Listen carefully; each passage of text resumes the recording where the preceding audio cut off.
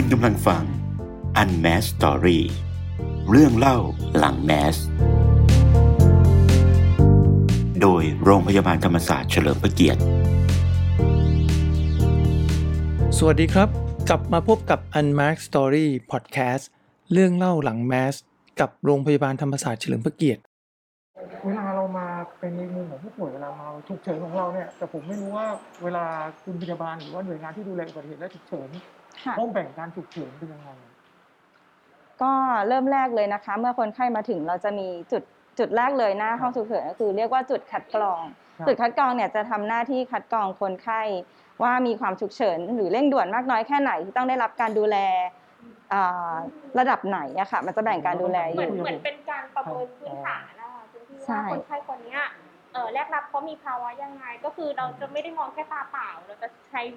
การประสานงานที่เป็นตัวช่วยคัดกรองด้วยค่ะเพราะบางทีเราเห็นจากตาเปล่าเนี่ยคนไข้ดูดีมากเลยแต่จริงๆสัญญาณที่แย่ลงแล้วอย่างเงี้ยค่ะไม่แล้วก่อนจะมาเนี่ยสมมุติว่าคนที่เขาจะมาเนี่ยเขาพอจะต้องเตรียมตัวอะไรบ้างไหมว่าถ้าเรามาถึงโรงพยาบาลในฐานะที่เราเป็นมากับผู้ป่วยหรือว่าผู้ป่วยที่สามารถพูดได้อย่างเงี้ยเขาควรจะต้องเตรียมอะไรมาบอกคุณพยาบาลบ้างอย่างแรกเลยอยากได้ผู้ดูแลหลักค่ะหรือว่าผู้ที่อยู่กับคนไข้เป็นหลักผู้ที่รู้ประวัติการรักษาแล้วก็อาการสำคัญที่มาโรงพยาบาลค่ะอย่างที่2บัตรประชาชนจำเป็นมากเลยใช่ค่ะลืมนี่ก็คือสามารถถ่ายรูปทำบัตรได้ถ้าสมมติคนไข้ลืมบัตรมาแต่ว่ายังมีความจำดีอะไรอย่างเงี้ยค่ะคนไข้ยังแบบเขาเรียกว่ามีสติสัมปชัญญะครบก็คือสามารถทำบัตรได้ก็คือถามชื่อนามสกุลอาจจะให้เขาสะกดชื่อจริงๆให้ฟังอย่างเงี้ยค่ะจะได้ทำชื่อไปก่อนแล้วเดี๋ยวอาจจะต้องโทรตามญาติให้แบบเอาบัตรประชาชนตัวจริงมาออกสิทธิ์หรือว่ามากดบัตรทีหลังเนี้ยค่ะให้มันตรงกันเพราะบางทีคนไข้ตอนนั้นเวลาป่วยอาจจะสะกดผิดตัวอะไรเงี้ยค่ะชื่อมันจะไม่ตรงแล้วเวลา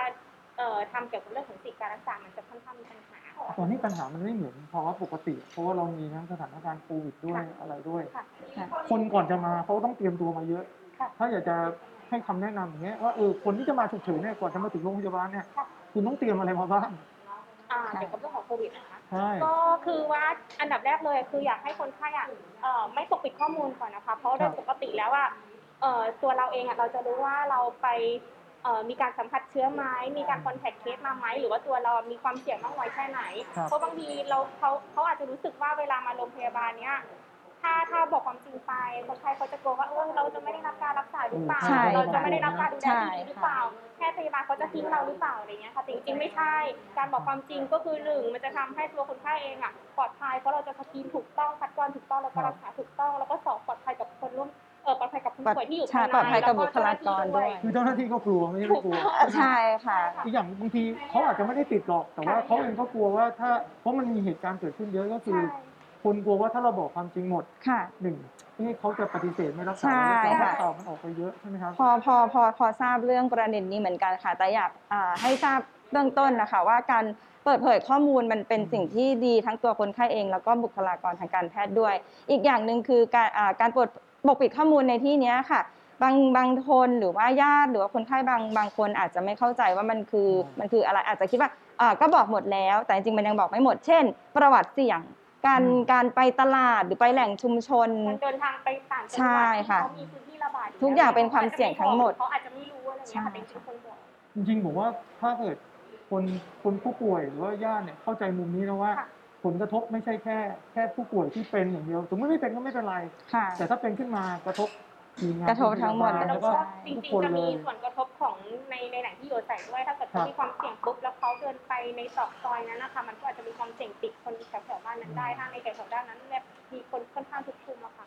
ช่วงโควิดที่ผ่านมาตั้งแต่ครั้งแรกจนถึงวันนี้เนี่ยความยุ่งยากของการทำงานในด้านของอุบัติเหตุและฉุกเฉินเป็นยังไงบ้างครับช่วงเปลี่ยนเยอะตอนแรกเลยอะค่ะก็คือจะค่อนข้างแบบเสี่ยงแล้วก็คือค่อนข้างยากมากเพราะว่ามันไม่มีห้องความดันลบพอสำหรับคนไข้จริงๆมีอยู่แค่ห้องเดียวแต่คนไข้มาแบบไม่จำกัดเลยค่ะที่ก็เลยไม่รู้จะต้องแยกคนไข้ที่มีการติดเชื้อโควิดเอาไว้ตรงไหนมันก็เลยทำให้ทุกคนทั้งคนไข้เองแล้วก็ตัวเจ้าหน้าที่บุคลากรเนี่ยมีความเสี่ยงต่อการติดเชื้อไปทั้งหมดเลยค่ะที่ก็เลยพอมาล็อตหลังเนี่ยก็คือเหมือนค่อนข้างประชุมแล้วก็ทำงานกันค่อนข้างเยอะก็เลยแบบมีโฟลแบบใหม่ออกมาแล้วก็สร้างห้องความดันลบเพิ่มขึ้นมาเพื่อรองรับคนไข้แล้วก็มีความเพียงพอแบบจำนวนคนไข้ที่จะเข้ามาจริงๆค่ะคือแต่จริงๆมันก็ยังไม่พอหรอกก็ปรับเปลี่ยนใช่ปรับเปลี่ยนมาเรื่อยๆค่ะตามสถานการณ์ ช่วงแรกๆก็โหทุลักทุเลมากค่ะเพราะว่าไม่มีความพร้อมไม่มีแนวปฏิบัติจริงๆอยากรักษาคนไข้ทุกคนนะคะแต่ว่าห้องมันไม่เพียงพอแล้วก็ไม่รู้จะเอาไข้ไปเท่าไหร่ก็เลยอาจจะต้องปฏิเสธไปจริงๆไม่ได้ปฏิเสธค่ะจริงๆอยากให้เขาไปตามสิ่งที่มันมีห้องมากกว่าเขาจะได้รักษาเต็มที่นี่ในมุมเนี่ยเราถึงแม้ว่าเราจะทำหน้าที่เป็นบุคลากรทางการแพทย์เนาะเป็นคุณพยาบาลหรือว่ารวมถึงน้องๆทุกคนที่ดูแลเรื่องของ ER เงี้ยจริงๆเราก็เป็นเหมือนคนหนึ่งเหมือนกันที่ก็มีความกลัวใช่ไหมใช่ก็ในฐานะเราก็อาจจะเป็นคนไข้แล้วก็ได้แต่ว่าเราอาจจะยังไม่มีอาการนี้ค่ะแต่เราก็คือต้องป้องกันตัวเองไว้ก่อนเหมือนกันทำหน้าที่ทำเป็นเจ้าที่เองด้วยแล้วก็เป็นตัวคนไข้เองด้วยก็ต้องดูแลตัวเองเหมือนกันแต่เท่าที่ทราบก็คือตอนนี้ก็ทุกอย่างมันก็ช่างอยู่ในจุดที่เราควบคุมได้แล้วตอนนี้เริ่มควบคุมได้ค่ะเริ่มเข้าที่เข้าทางเป็นรูปเป็นร่างมากขึ้นมีการป้องกันหรือว่ามีการเซฟทั้งคนไข้ทั้งบุคลากรได้มากขึ้นค่ะแต่เขาให้ผมยกเลยที่ผ่านมามีเหตุการณ์อะไรที่เรารู้สึกว่าประทับใจไหมที่การที่เราดูแลอยู่ในหน่วยงานนี้มันเป็นด่านหน้าเนาะความเครียดมันเกิดจากการที่คนเข้าออกเนี้ยแล้วมันไม่ใช่เป็นคนแบบง่ายด้วยอ่ะใช่ก็คือที่ภูมิใจที่สุดเลยก็คือว่าบุคลากรทางการแพทย์ทุกคนนะคะให้ความร่วมมือกันแบบดีมากพอแบบมีเคสมาปุ๊บเราจะแบบไม่ปฏิเสธเลยค่ะทุกคนก็จะรู้หน้าที่เลยว่าเราจะต้องทำอะไรกับคนไข้ก่อนเราจะต้องทำตัวยังไงต้องคุยกับญาติยังไงหมอจะต้องวางแผนการรักษายังไงก่อนนะคะถ้าแบบบุคลากรมีทุกอย่างวางโปรมาดีแล้วทุกอย่างก็จะโอเคแล้วก็ราบรื่นนะคะที่แต่ว่ามันจะเป็นช่วงหลังนะคะที่เริ่มดีเพราะว่าช่วงแรกมันไม่มีช่วงแรกก็ทุลักทุเลใช่เราก็เครียดจะพาคนไข้ไปไว้ตรงไหนเนี่ยค่ะแล้วคนไข้ที่เหลือที่ไม่ได้ติดจะต้องทำยังไงก็มันจะอยู่รวมๆกันจนไข้กลายเป็นคนไข้ที่ติดเชื้อพร้อมกันหมดเลยใช่ช่วงเขาไม่รู้เนาะถ้าเกิดได้ไม่มีก็เราไม่มีโอกาสได้มาคุยนะบางคนไม่มีความเสี่ยงติดเชื้ออยู่นะแต่คนยังไม่ได้ติดแต่นอนติดกันเลยจะบอกเขายังไงค่อนข้างแบบซีเรียสมากเพราะบางคนไม่มีความเสี่ยงไม่มีอาการแต่ก็มาตรวจในภายหลังก็พบเชื้อแต่ว่านอนรวมกับคนที่เป็นคนไข้ปกติคือข้อจำกัดของหลายๆครอบครัวเขาไม่สามารถแยกกันได้ใช่ใช่เข้าใจค่ะเข้าใจประเด็นนั้นต้องอยู่กับพ่อแม่อะไรเงี้ยค่ะแล้วก็มีความเสี่ยงค่อนข้างเยอะนะคะถ้าเด็กติดส่วนใหญ่ก็คือพ่อแม่เขาน่าจะติดอยู่แล้วแสดงว่าที่ผ่านมาก็ต้องมีมายกครอบครัวเลยมีค่ะมีแล้วอย่างนี้บทบาทของเราช่วยยังไงเพราะคุณแม่ก็ต้องเครียดการแยกเขาต้องแยกอยู่กับลูกไหมถ้าในแง่ของฉุกเฉินเวลามาอย่างเงี้ยสมมติเรามากันพ่อแม่ลูกเนี้ยถ้าสมมติว่ามีเด็กมากับครอบครัวเราจะให้คุณแม่หรือคุณพ่อคนนั้นอยู่กับเด็กตลอดเวลาเลยในคนไข้ที่เป็นเด็กเล็กๆอะค่ะเพราะว่าเด็กยังไม่สามารถช่วยเหลือตัวเองได้เพราะว่าจริงๆเด็กเล็กขนาดนั้นน่าต้องอยู่ในอ้อมมืออ้อมแขนของคุณพ่อหรือคุณแม่ตลอดเวลายังไงถ้าเกิดติดเชื้อปุ๊บยังได้ถ้าติดทั้งสองตัวอยู่แล้วค่ะใช่มีความเสี่ยงทั้งหมดอยู่แล้วในครอบครัวงั้นก็อยู่ด้วยกันไปเลยไม่เป็นไรแล้วก็ตรวจทีเดียวพร้อมๆกันเลยถ้าติดเชื้อพร้อมกันก็น่าจะอยู่ห้องเดียวกันได้เลยค่ะเพราะว่าน่าจะเป็นเชื้อเดียวกันในบ้านเดียวกันถ้าเป็นแม่ลูกนะคะอยู่ห้องเดียวกันที่เราสนามเขาก็จะไปอยู่ด้วยกันอยู่ด้วยกันได้ครอบครัวได้เลยค่ะอย่างน้อยก็ยังอุ่นใจนะอยู่ด้วยกันเนาะใช่ส่วนใหญ่ก็คือเขาอยากอยู่เนี่ยบางทีตรวจแล้วลูกติดคนเดียวแต่แม่ไม่ติดเขาก็อยากจะขออยู่แต่จริงหมอไม่อนุญาตค่ะคุณพี่เพราะไม่งั้นมันจะยิ่งเอาเชื้อจากลูกไปแพร่สู่แม่อะไรอย่างเงี้ยค่ะนี่เวลาเคสปกติที่ไม่ได้เกี่ยวกับโควิดนะที่เป็นฉุกเฉินที่เข้ามาแล้วบางทีมันจะมีทั้งผู้ป่วยก็ไม่รู้ว่าตัวเองมีเป็นอะไรแต่มาด้วยอาการที่ไม่ไหวแล้วก็ญาติบางทีก็อธิบายให้เราไม่ได้เราช่วยเขายังไงครับก็คือถ้าคนไข้มาด้วยอาการอื่นก่อนนะคะเช่นเป็นอุบัติเหตุหรือมีอาการอื่นที่ไม่ใช่โควิดก็คือเราจะรักษาตามอาการไปก่อนพอรักษามาแล้วมันมีการซักประวัติเพิ่มเติมหรือมีประวัติเสี่ยงเพิ่มเติมอย่างเงี้ยเราก็จะรักษาอย่างอื่นเพิ่มเติมในเรื่องของโควิดนะคะอาจจะต้องแยกคนไข้จากคนไข้อาการนี้ขึ้นแล้วในโรคนี้ไปแยกในส่วนของไข้โควิดก่อนที่อาจจะต้องเอ็กซเรย์อาจจะต้องซักประวัติจากญาติแล้วก็ความจริงทั้งหมดว่ามีการปกปิดข้อมูลอะไรบางส่วนดูเหมือนเรื่องซักประวัติเนี่ยหลายๆคนไม่เข้าใจเนาะซักประวัติจริงๆแล้วมันมีประโยชน์ยังไงครับในการที่ประวัติหมายถึงว่าเริ่มตั้งแต่คัดกรองเลยนะคะมีประโยชน์ตรงที่ว่าทำให้เราเนี่ยค่ะเหมือนเป็นสิ่งที่ประกอบการตัดสินใจของพยาบาลอย่างหนึ่งว่าควรจะส่งคนไข้คนนี้ไปรักษาณจุดไหนให้ได้รับความเหมาะสมที่สุดนะคะอย่างเช่นคำว่าฉุกเฉินเนี่ยของญาติกับของเราไม่เหมือนกันอยู่แล้วค่ะพอมาถึงจุดคัดกรองปุ๊บเนี่ยเราจะดูอันแรกเลยดูทั่วไปสภาพทั่วไปของคนไข้ก่อนว่ารู้ตัวดีไหม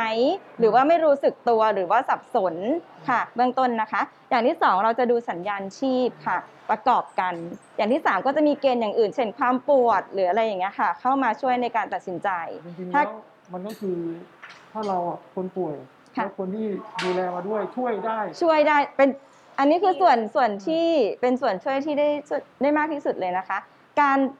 ให้ประวัติจากญาติกับคนไข้เนี่ยเป็นสิ่งสำคัญที่สุดในการตัดสินใจของพยาบาลคนไข้เขาอาจจะไม่รู้ตัวว่าตอนนี้เขาทำอะไรอยู่ประวัติจะไม่ตรงกันแต่ญาติที่เขาดูแลอยู่ตลอดเวลาเนี่ยเขาจะรู้ว่าคนไข้เนี่ยไม่ได้พูดความจริงนะคนไข้กำลังพูดผิดอยู่คนไข้มีความสับสนอะไรเนี่ยค่ะก็จะเชื่อจากญาติได้อย่า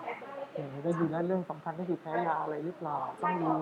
ใช่ไหมเพราะมันมีผลต่อการรักษาใช่ค่ะแล้วก็คือเราต้องซักประวัติให้ได้เร็วด้วยเพราะว่าณตรงเนี้ยเกณฑ์ของเราอ่ะคือการซักประวัติแล้ววัดความดันสัญญาณชีพเนี่ยแค่2 นาที2 นาทีนี่สั้นมากใช่ค่ะเป็นสิ่งที่ทำให้แบบเราพยาบาลต้องตัดสินใจได้แม่นยำที่สุดที่มีภาวะวิกฤตจริงๆอ่ะรอขนาดนี้ไม่ได้ค่ะที่ต้องรักษาเลยไม่งั้นคนอาจจะเสียชีวิต4 นาทีขาดออกซิเจนก็คือคนไข้อาจจะสมองตายนี่ผมก็เพิ่งรู้นะว่าความสำคัญของประวัติคนในครอบครัวสำคัญมากมันทำให้งานฉุกเฉินง่ายขึ้นใช่ค่ะแล้วเราไม่ควรจะมาโทษทางคุณพยาบาลหรือบุคลากรทางการแพทย์เพราะว่าถ้าเขาไม่มีข้อมูลตรงนั้นการเรียกว่าการรักษาหรือวิธีการก็จะยากขึ้นด้วยกับคนไข้เราก็จะไม่รู้เลยว่าคนไข้เป็นอะไรมานะญาติดูแลคนไข้ยังไงหรือคนไข้ใช้ชีวิตไหนนะคะงานมีความเครียดเนาะมีความเครียดแข่งกับเวลาแข่งกับชีวิตของคนกดดันนะคะกดดันได้รับเพชเชอร์จากทั้งญาติตัวคนไข้ตัวคุณหมอด้วยเพื่อนร่วมงานอะไรอย่างนี้ค่ะหลายด้านเลยผมว่าวันนี้คนได้ดูเนี่ยน่าจะเข้าใจมากขึ้นแล้วแต่ว่าเราไม่อยากทำให้มันดีที่สุดแต่ว่าเราต้องการข้อมูลที่ดีที่สุดด้วยเพื่อมาประกอบการตัดสินใจว่าจะส่งไปรักษาตรงจุดไหนได้เหมาะสมที่สุดค่ะความฉุกเฉินก็ไม่เหมือนกันนะคะคำว่าห้องฉุกเฉินเนี่ยมันไม่ได้มีแค่คนไข้ฉุกเฉินอย่างเดียวมันมีหลายระดับของเราเนี่ยรับระดับคนไข้วิกฤตก็คือต้องดูแลให้การดูแลหรือว่าให้การรักษาทันทีถึง4 นาทีก็คือในคนไข้ใช่ใน4 นาทีเลยค่ะเช่นคนไข้หัวใจหยุดเต้นหอบเหนื่อยมากใช่พวกระบบหายใจหรือว่าทางเดินหายใจอุดกั้นอะไรอย่างเงี้ยค่ะแล้วก็จะเป็นของเราเนี่ยจะเป็นระบบ fast track ของเราจะเป็นในเรื่องของหลอดเลือดสมองกับหลอดเลือดหัวใจ2 โรคเนี้ย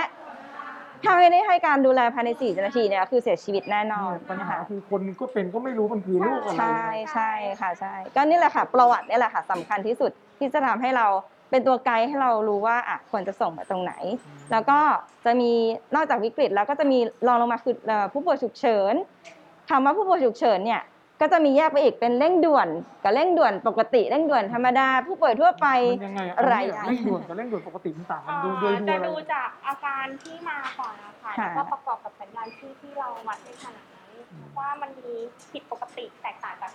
คนไข้แจ้งยังไงตรงนี้นะคะเพราะบางทีเรามองเห็นคนไข้ดีเลยแต่ว่าสัญญาณที่แย่มากแล้วแต่เขาตื่นแล้วเขาก็คือคนได้แต่จริงๆมันไม่ควรตื่นแล้วคือต้องรักษาไม่เหมือนกันฉุกเฉินนี่คือภายใน15 นาทีต้องได้รับการตรวจและได้รับการรักษาแล้วก็เร่งด่วนก็คือภายในครึ่งชั่วโมงค่ะแล้วก็เร่งด่วนทั่วไปหรือว่าผู้ป่วย OPD ทั่วไปเนี่ยก็คือรอได้ประมาณ 1-2 ชั่วโมงใช่ดูเหมือนสิ่งเหล่านี้เป็นเรื่องที่คนทั่วไปควรจะต้องมีพื้นฐานเนาะอย่างน้อยไม่ใช่เพื่อดูแลตัวเองดูแลคนในครอบครัวว่าหลักการประเมินง่ายๆก่อนที่จะพาเขามา ER เนี่ยหรือจะต้องติดต่อรถพยาบาลเนี่ยต้องบอกอะไรบ้างใช่ค่ะก็ช่วงนี้ก็จะมีการประชาสัมพันธ์เรื่องของการบริการการแพทย์ฉุกเฉินอยู่ค่ะก็คือ1669นะคะก็น่าจะทราบกันทั่วไปแล้วแต่คนทั่วไปไม่รู้จริงนะผมก็มีไม่รู้จะทำยังไงเลยแล้วเราก็ไม่รู้การคนไข้ให้โทรแจ้งก่อนเลยก็ได้ค่ะเพราะว่าเดี๋ยวจะมีเจ้าหน้าที่ที่เขาจะคอยช่วยซัพพอร์ตคอยสอบถามอาการว่าจะต้องส่งคนไปรับยังไงส่งเจ้าหน้าที่จากที่ไหนไปรับคนไข้มาหรือว่าต้องรักษายังไงต้องดูแลยังไงของที่บ้านนะคะโทรมาจริงๆโทรมาสั่งได้เลยถ้าไม่รู้จะต้องทำยังไงต่อครับโอเคครับขอขอบคุณโรงพยาบาลธรรมศาสตร์เฉลิมพระเกียรติสำหรับข้อมูลทางการแพทย์ดีๆและเปิดเผยเรื่องราวหลังแมสที่น่าสนใจในครั้งนี้ด้วยนะครับพบกันใหม่กับพอดแคสต์ในตอนหน้าสวัสดีครับ Unmasked Story เรื่องเล่าหลังแมสโดยโรงพยาบาลธรรมศาสตร์เฉลิมพระเกียรติ